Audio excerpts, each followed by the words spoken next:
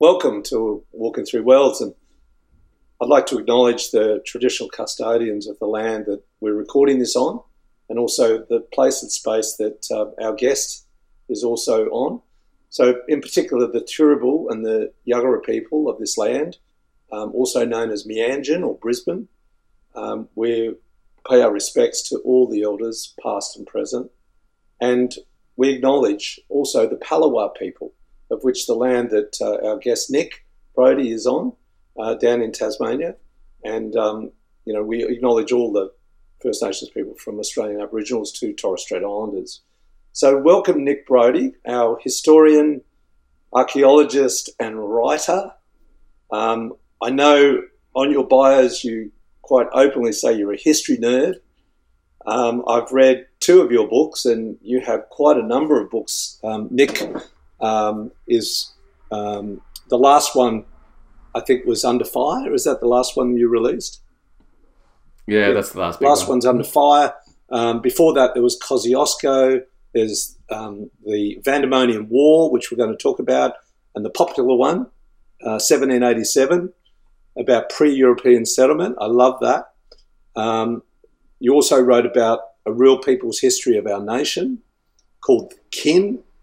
And did I miss any then? No, that's it. No, you've got the main ones now. And then there's some early ones you did. And also we're going to touch on things like the frontier wars, particularly around the book Vandemonian War. So welcome, Nick. G'day, Greg. Thanks for having me. No, I really look forward to this conversation. Nick and I haven't had too much to do with each other, and I stumbled across Nick's work in the library. I think I went out and bought the Vandemonian War, so I'll be honest, I purchased that one. Then I went to the library and I found 1787. It jumped out at me, and hence I'm excited to talk to Nick and allow our listeners to sort of explore the works that Nick's doing as a historian. But for the listeners, you can sort of give us a bit of an overview of Tasmania. You weren't born there, you came from New South Wales. How long's your family been in Australia? Where did they come from initially? Yep. Okay. So, the first book, Kin, is essentially the history of Australia as told through my family history. And so I tracked back into the 1790s with convicts arriving in New South Wales. And in broad brushstrokes, basically the eastern states of mainland Australia are where my people arrived, settled and spread. And so that's sort of my background, with a passing brief encounter in Tasmania. My people are not Tasmanian people in any way, shape or form, but they were here for a crucial week to see things happening on their way to the mainland. So I grew up in country New South Wales in a little town called Junee near Wagga Wagga. I then went and studied at Canberra at the ANU and came down here to Tasmania to actually do a PhD in 16th century English law for the regulation of beggary, vagabondage and poor relief in England. And it was while being here and doing that I got much more interested in Australian history properly, really, if I'm honest. Up until that point, I was very much a classical medieval history nerd, focused on what was happening overseas. But being in Tasmania, it really started to get me interested in the Australian story, the Tasmanian story specifically, but Australia more broadly. And so when I finished the PhD, I transited to writing Australian history, both in a really scholarly way, so writing technical papers for fellow historians, but also trying to write those sorts of books that will get out there beyond the ivory towers into the laps of the wider reading public. So the Vandemonian Wars, which I really got a lot out of that, because it sort of gives you this very detailed account from different perspectives even, and a really deep research into the first arrivals and their sort of encounters, their real encounters with First Nations people. Because as I was growing up in Tasmania, we'd go to the Hobart Museum, we'd walk through and see a big mannequin statue of the last of the full-blooded Aboriginals, I think they called it, Truganini. And, a few of my closer First Nations people now tell me that that's a bit of a myth. It's not a truism anymore. Not in today. There's a lot more about the First Nations people who actually were able to escape and sort of live quite comfortably. I'm not sure. Did you research any of that? What happened after Truganini? Really my entry into this whole Tasmanian history is through what I like to think of as the problematic master narrative of the Black War. And I got really interested in the way that history is told in Tasmania, and blatant, demonstrable myths and untruths have persisted as ways of telling history. And the first instance of that was actually a little study I did of a window in a church in a little town called Buckland on the east coast of Tasmania. And I arrived doing this medieval PhD hearing that there was this medieval window in a church in Tasmania. And it's in all the brochures and it's in a couple of the books. And so I thought, well, I've got to check this out. And I did go and have a look. And obviously, as soon as I walked through the door, you can see it's a 19th century window. It's not a medieval window. But there is this story that this window was from Battle Abbey in Hastings, which at the time of the dissolution of the monasteries was buried underground, and a couple of hundred years later was dug up, transported to Tasmania and installed in this window. And it's so ludicrous. It took me maybe half a day's research to find the original letter from the first priest asking the glaziers in Europe to specifically make that window for his church. So we can demonstrate really easily that it's not a medieval window. But I'm fascinated by the way that stories like that in Tasmania really endure. Yes. Despite the wealth of evidence, people choose to keep telling the same old stories no matter how ludicrous they sound. And so having done that and then working in research and teaching, and I was teaching a course on frontier conflict in Tasmania at the time in Burnie, on the north of the island.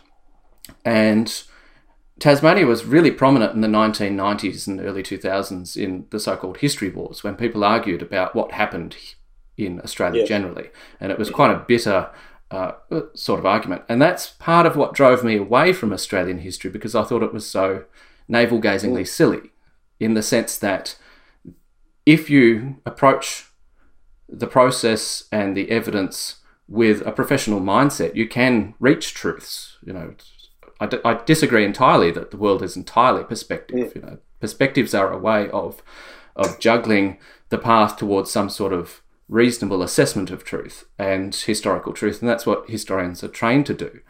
And so I just thought, well, the Australians are all fixated on arguing about meaning and they don't get into the core detail. But once I'd reached that point where I was teaching it, and I'd had that experience of undoing a really easy to undo myth in Tasmanian history, albeit quite local, to do with a window and a funny story, I used the same processes and started to apply them to Tasmanian frontier history. Because when I asked my students to look for the resources in the footnotes of some of the resources that they were reading, they couldn't find them. There was a particular newspaper which had been cited, and I had the students on Trove, the repository of digitised newspapers, which is now at our fingertips, and they could not find the newspaper, they could not find the story. You know, this historian had told a story which was demonstrably untrue, in the sense that the evidence they were citing for it did not exist. And so I became interested in how that story endured, where the evidence really was, and working out what had really happened. And so with a bit of legwork, I was able to track down the origin of this story, which concerned a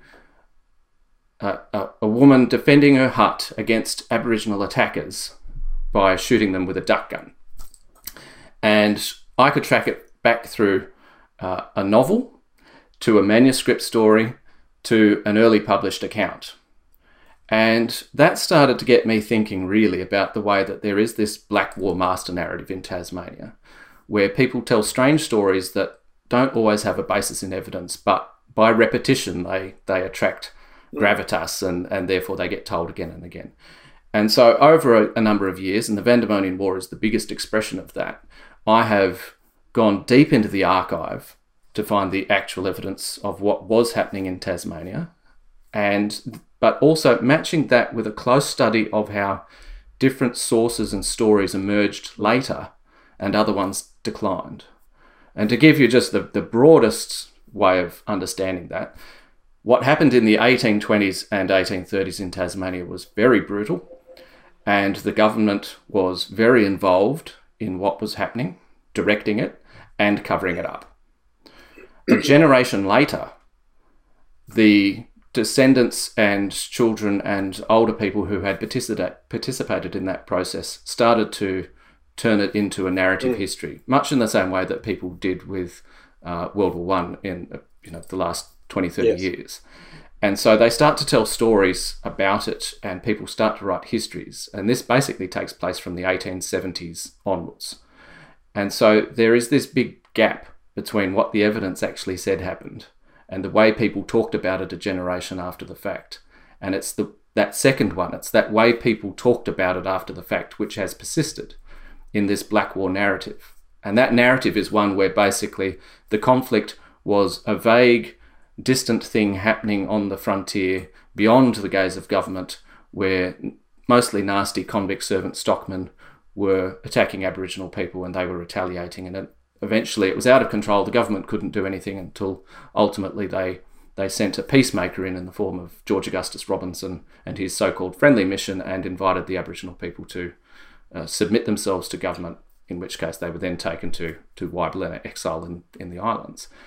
But that's a very nice politicised view of the conflict, because it basically puts fault on the convicts rather than the settlers and the government, and it makes it seem like the Aboriginal people were reconciled peacefully with the government at the time, whereas it's anything but the fact. Until I looked in the archives, nobody knew that at the same time that George Augustus Robinson was going to the northeast of Tasmania, for instance, the government was arming and equipping a team led by an ex-soldier with a promise of reward for capturing Aboriginal people, where the governor actually said that if you kill people during the course of capture, you will still get the reward.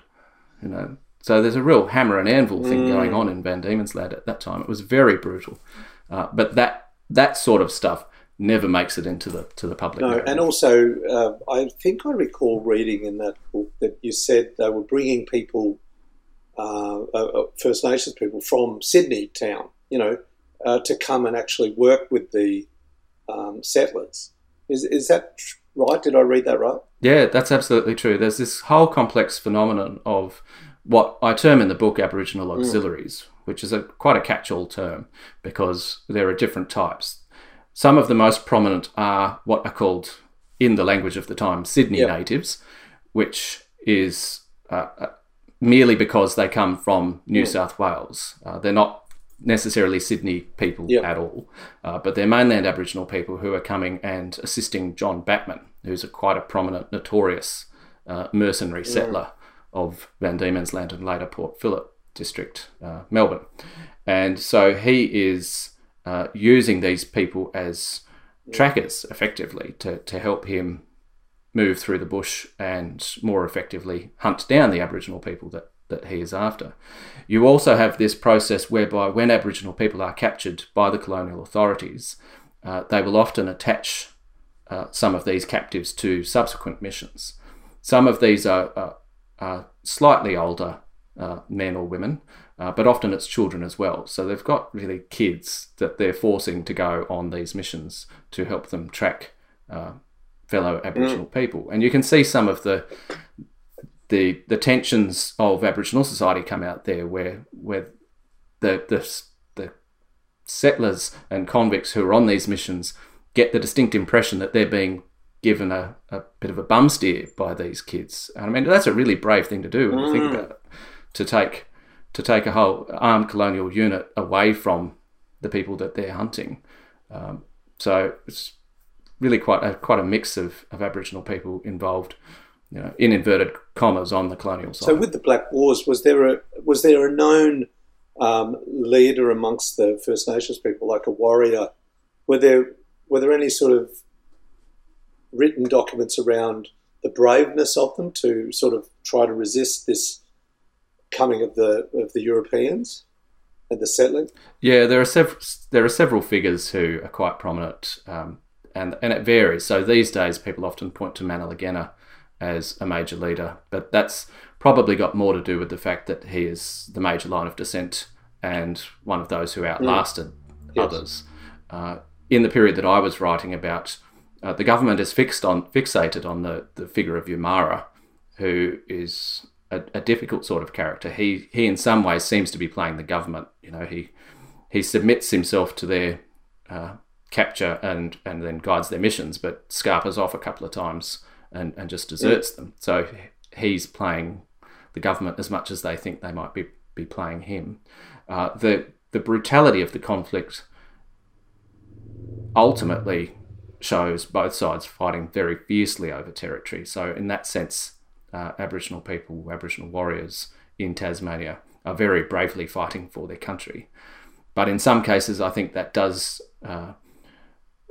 turn to replicate the brutality of the colonial forces. It's cycles of very localised, very heated violence. Obviously gets out of control almost in a Balkans sort of And way. have you seen that that living document that lady produced out of the University of, I think it was Newcastle? And it shows you the different massacres and genocides across Australia over a period of 100 years, from the 1820s right up to the 1930s sort of thing, 110 years. Have you seen it? I'm aware of that, but that lady who's produced that is the one who wrote the article, which I got the students to look for the evidence which they couldn't find. That's interesting. I have a cynical eye to that. I think it's not a bad idea, but I worry very much about the execution of those sorts of projects, because if you turn it into an exercise about massacre, as in individual instances of violence, then the threshold of evidence is that much higher. You have to be able to say for sure that this happened, or someone else will be able to come across and find evidence to the contrary and prove you wrong. And that gives fuel to the idea that settlement was peaceful. To my mind, it's much more useful to look at the bigger structural issues, as in what the government knew, what the government said to do, because an instruction, whether it's carried out or not, tells you a hell of a lot about the way governments were thinking. The test of genocide is not how many people you kill, it's how many people you are willing to kill or intend to kill.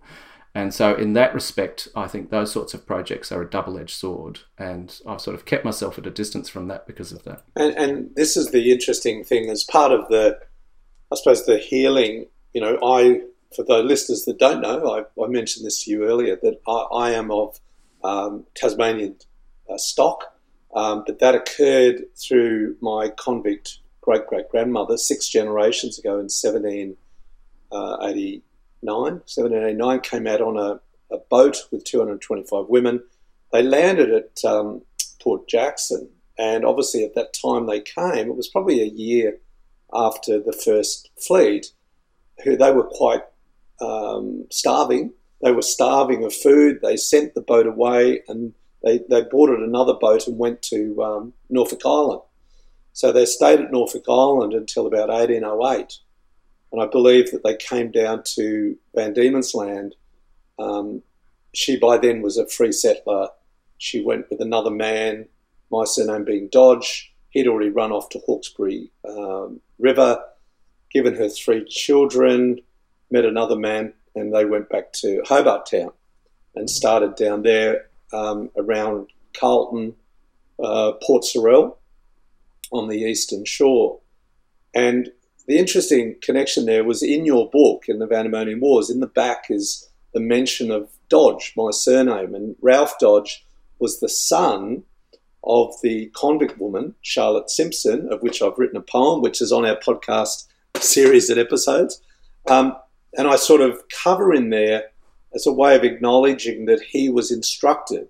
And I was trying to piece this together without any documentation, but just sort of, I suppose, trying to piece together what could have occurred. He has no knowledge of Britain. He has no connection with, the homeland at all. His mother is a convict woman whose father has already run away. There's a new man in her life, giving her another 5 children. He's about 18. the government gives him 150 hectares or, a large portion of land to turn into farming. Now, he's probably got no farming skills. He may have picked up a little bit at Norfolk Island where they were growing produce.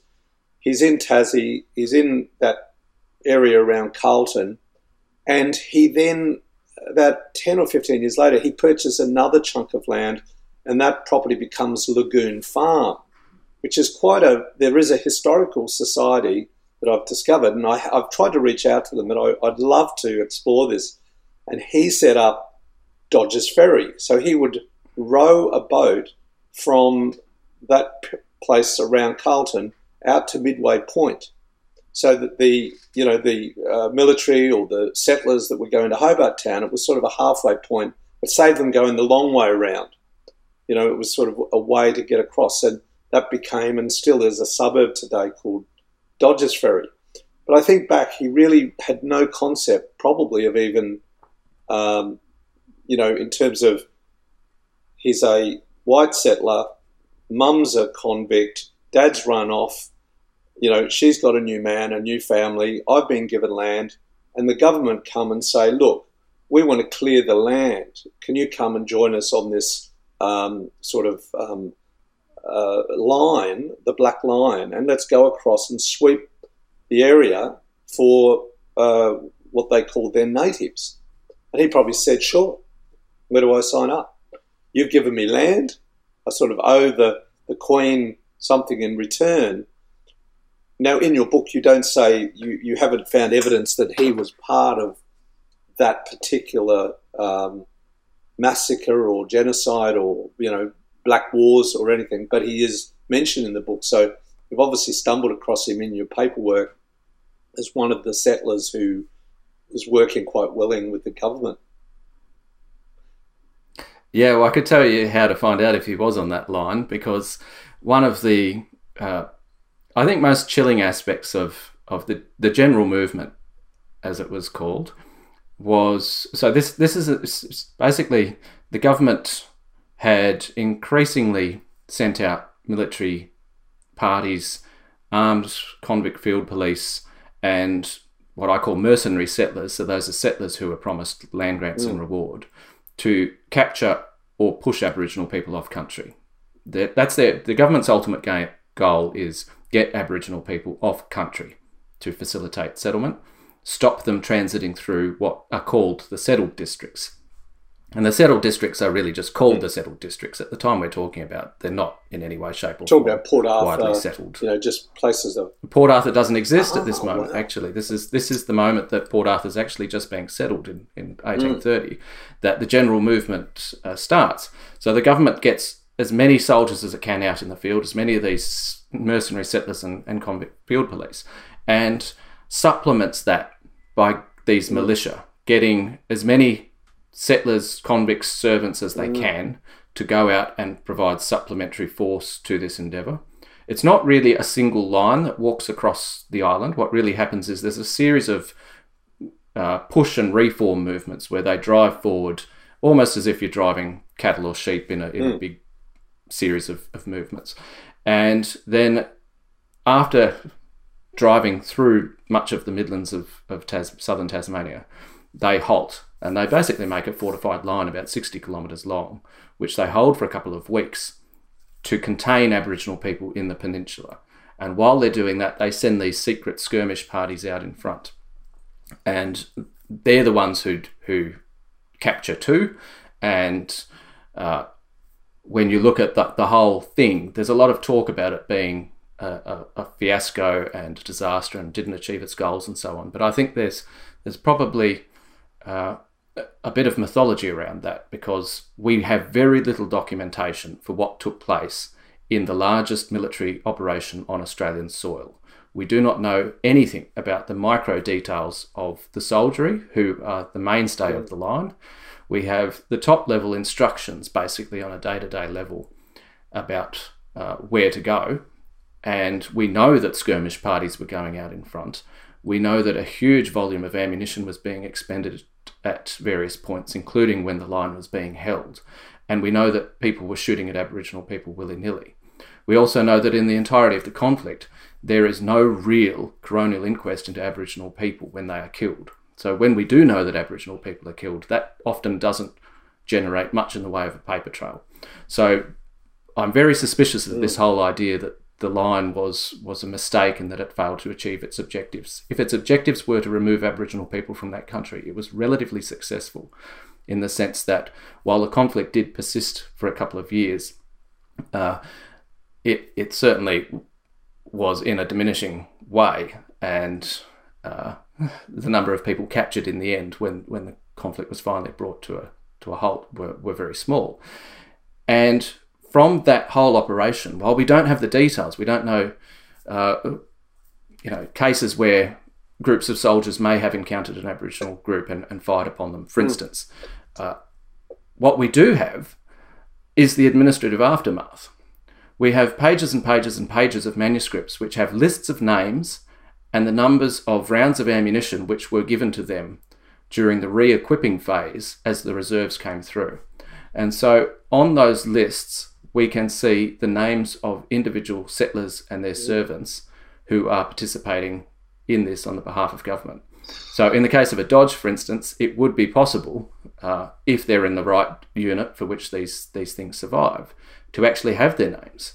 They're one of the most chilling untapped genealogical resources in Australian history, really. We're talking hundreds of names of people, and these names are names that are still very common in Tasmania, which is perhaps the reason this resource hasn't really emerged into much public light and discussion. But they are there. They're in the archives. And I think these sort of discussions are about reaching back into that past, acknowledging these things existed. Because I think part of the people that I know, First Nations, the traditional custodians up here in Queensland in areas I've met, it's more about truth-telling and truth listening. It's sharing the stories to each other.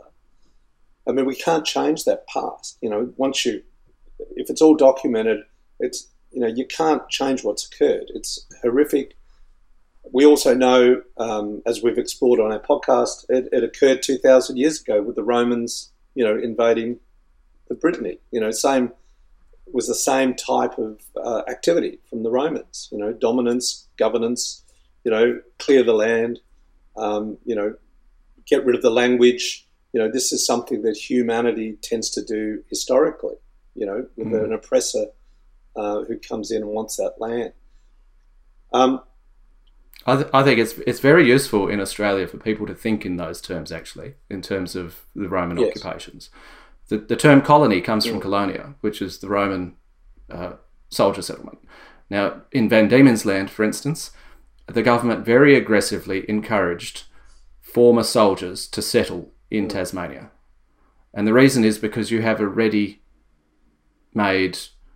trained fighting force, should you need it. And some of them probably came from the Americas, I assume. There were 13 penal colonies in America at that time. Remember, just before the war, and Britain's focus to resettle a whole new penal colony, my understanding is that it could have been anywhere. It just happened that this gentleman, James Cook, had ventured down here and explored and, uncovered this east coast of a continent, which was not known prior to that. And that gets into the 1787, your book 1787. That's phenomenal to go back and trace nearly 300 years of Eurasian sort of venturing around. Look, as an Australian, I went up to Western Australia a couple of years ago, caravanning, and we ended at Sharks Bay, I think it was, and there's a little plaque there in the middle of the road, 1606, Dirk Hartog, and I was a bit shocked. I didn't know. My wife had done it, had done the history at school, but in my growing up in Tasmania, we never knew that the Dutch had sort of made land there in 1606. And I read in your book about 1616 being a real impact time for the Dutch. But then, going back to Tasmania, the Van Diemen's Land and its history, it was already sort of documented through, Abel Tasman and, that whole period. So it was a known island, but not really sure, I think, how it was connected. And New Zealand and Norfolk Island and all that connection with New South Wales and, you know, that little microcosm of time where New Zealand is part of New South Wales. And I don't think a lot of people understand that even that could have been just another state of Australia, potentially, you know. Yeah, I think we in Australia suffer from a problem of aggressive historical parochialism. And that's what 1787 was in part about addressing. It's about putting Australia back in a wider regional context. I like to think, obviously the European voyagers were explorers in the sense that from the European perspective they were exploring the world. But I think from an Australian perspective it's very handy to talk about them as having encounters. It's the encounters with Indigenous people in Australia, New Guinea, New Zealand, that you can use to tell the history of what is happening in this place in a global sense, in that big, broad, macro way. And what happens is, from the 17th century onwards, Australia does have increasing contact with the rest of the world, especially in Northern Australia. And then in Southeastern Australia, in the lead up to British permanent occupation at Port Jackson in 1788, there is this whole process of what I referred to as campsite colonialism, you know, rocking up and repeatedly coming up to the same spot to use it as basically a naval base for British operations in the Pacific. New Zealand is the place of where that happens most, but Tasmania to a considerable degree as well is part of that world. In a funny way, Port Jackson's the outlier. It's the one which only gets visited once and then permanent occupation takes place, and it's the beachhead for the invasion of mainland Australia, clearly. But there is this process leading up to that, which I think is really interesting, which shows the imperial powers of Europe familiarising themselves with this region, to an extent familiarising themselves with the people, although when you look at it closely, what you can see is that there's actually a process of prejudice build-up, you might like to think of it, where early descriptions which belong to the 17th century and the 17th century way of the world are very clearly informing the way that people like Cook saw Aboriginal people when he encountered them. They're vastly different people in terms of place, time and behaviour, but they all sort of get lumped together. And so what you see there is the emergence of this notion that all Aboriginal people are the same. And that forms during those years before the British have even started to arrive. And that's where the ignorance, to a large degree, of not, I mean, as we discover from Aboriginal people, their languages and their culture was like really coming to Africa or Europe itself. There were so many different cultural rituals and ceremonies that differed. You know, Tasmania had no relationship to, you know, the North, as we know, Northern Territory today, or Queensland and West Australia. You know, there was a lot of intermingling, we know, you know, of different mobs and tribes, but broadly speaking, a lot of them wouldn't have even been aware of a lot of the others in other spaces and places. Yeah, exactly. But by the time the British arrived, they've got a very firm idea that they're all much the same. And that's what they used. They used the power of that to be able to drop one mob into another mob who had no connection. There was nothing. There was no relationship at all. There was no kinship there whatsoever. So they could use one possibly to help them, you know, move their cause forward, you know, to clear the land and so on. And obviously, when I read about, you know, the sheep and cattle being the First Nations people pretty quickly in certain areas, identify that that's a source of nourishment and economic benefit. That's what the settlers were bringing. So they'd attack them deliberately. So they weren't attacking the settlers per se, but the settlers would take that as a right to go out and then look for these people, you know, and then sort of use that as, oh, well, they came and killed our sheep and cattle, therefore we have the right to kill their families, you know. Now, Ray Kirkhope is a historian up in Queensland, here in southeast Queensland, and he spends most of his time researching the frontier wars here. So I'm going to connect you to we'll be interviewing Ray at some point. He wrote a book called The Battle of One Tree Hill, and it's about basically the resistance movement around from Darling Downs up to Gympie, around the Moreton Bay area, and over 3,000 warriors that he's been able to sort of acknowledge, and they held off the settlers coming up from Brisbane town going north for 4 years. And I just found that astounding, because as he was explaining that, think about the Japanese, they entered World War II for about 3 years, and here were these warriors that were very strong in their resistance movement. So I think all of these histories are worth for people to explore. And if you explore your books, the Vandemonian War, overlay that with what Ray's doing, overlay it with a lot of the books that are now readily available for people to educate themselves and become less tied to the old narrative and start to see the newer narrative, which is, who are we as Australians?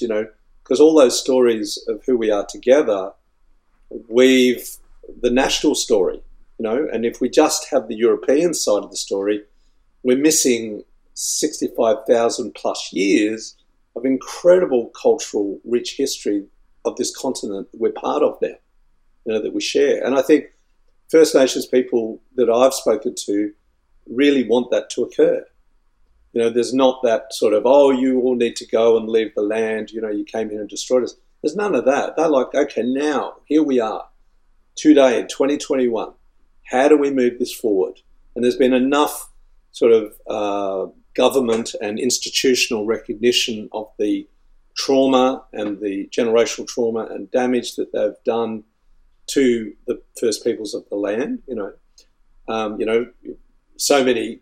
Paul Keating, 1992, the Paul Keating Redfern speech acknowledging that they brought the disease and the alcohol and did the damage, and the churches that have all acknowledged what they've done through the missionaries and through taking people away and putting them and splitting up families and the stolen generation. There's all that's documented there for people to see, but it's still in a young phase of opening up for everyone to go, you know what, we have to heal it. It's time.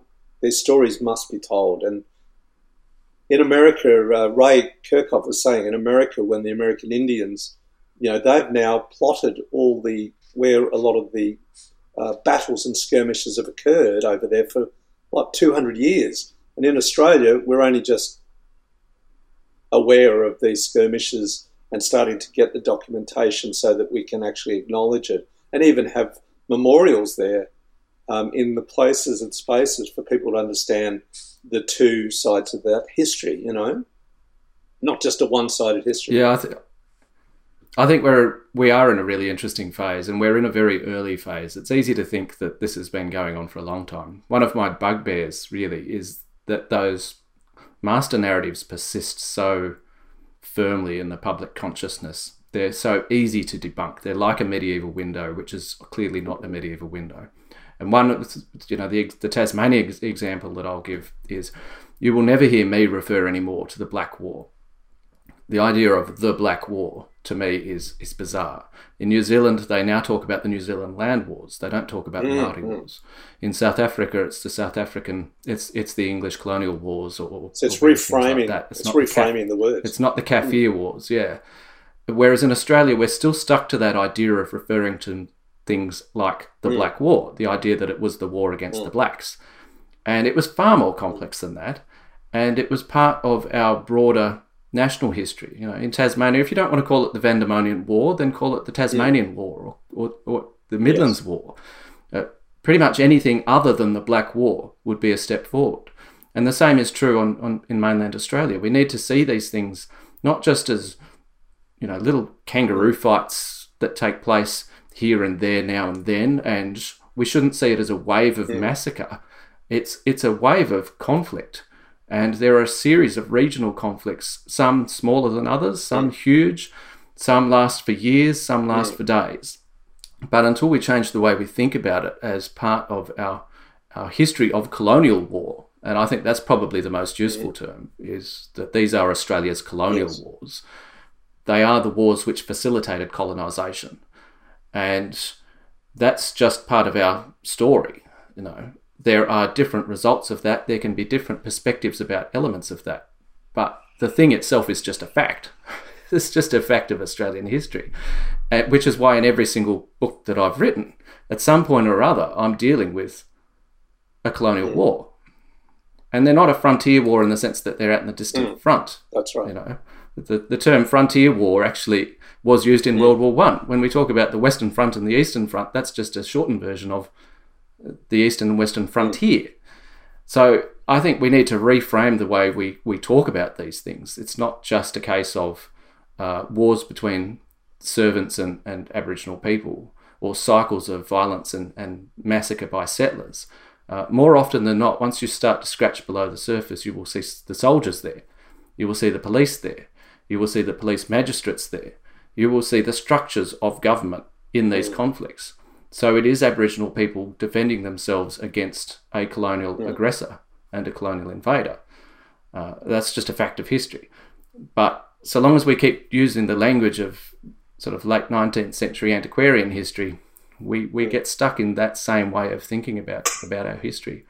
So if there's anything people can do, I think that's the thing to take forward. What else can we learn in terms of these narratives that we're stuck in as well, which I've read a lot of Stan Grant trying to suggest different narratives around Australia Day. I mean, he wrote a book called Australia Day, very challenging for a First Nations person like Stan, as a good journalist, to attack it. And I read that book and I came away, the sentiment I got was, don't change the date, change the knowing and the knowledge. We've got these two divides that occur on the 26th of January. It's survival or invasion day, and I've participated in that this year to see, from the First Nations perspective, the anger that's still building there. And then there's the Australian Day, the Europeans, the Aussies that come out and put their flag on, and an invasion day, it's around the flag. Writing 1787 was really a good sort of, like you were saying, we're getting all caught up about one moment, one day, that's not even really a truth in itself, but it is sort of a truth. It's the day this land was annexed, by the royal family, or on their representatives to take ownership. But it was already happening, and it was going to happen anyway, whether it was the British, my understanding, or the French, or the Portuguese or the Dutch. One of the aggressors was going to say, hey, we'll take this, thank you very much. It just happened to be the British. It must have been that window of time, that for them it was the right things were aligning for them. They'd been kicked out of the Americas, and they needed a new place to bring their convicts, their prisoners, the bad people who are stealing stockings and bread. I think of my great-great-grandmother, her record in the Old Bailey is silk stockings and a silk handkerchief, and they have basically no value at all. And you wonder if she was actually sent over here to breed anyway, as part of the breeding policies, Who knows? Well, what I'll say about this, I've done a considerable amount of research on Australia Day, which has not yet borne publication fruit, but we're still going. So what I will say about that is that Australia Day is a fascinating insight into a country's historical myopia, really. The significance of Australia Day demonstrably waxes and wanes over the 2 centuries after that moment that it ostensibly celebrates. In the first decade of colonial settlement, first 3 decades in fact, it's not an important day at all. I'd say the reason that this, if you could nail it, the single most significant reason 26th of January becomes the day on which the colonisation of Australia is celebrated is because that's the day the Rum Rebellion occurs.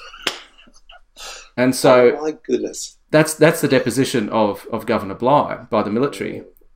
And so when Lachlan Macquarie rocks up later, he makes a really big song and dance about Australia Day, about the First Fleet.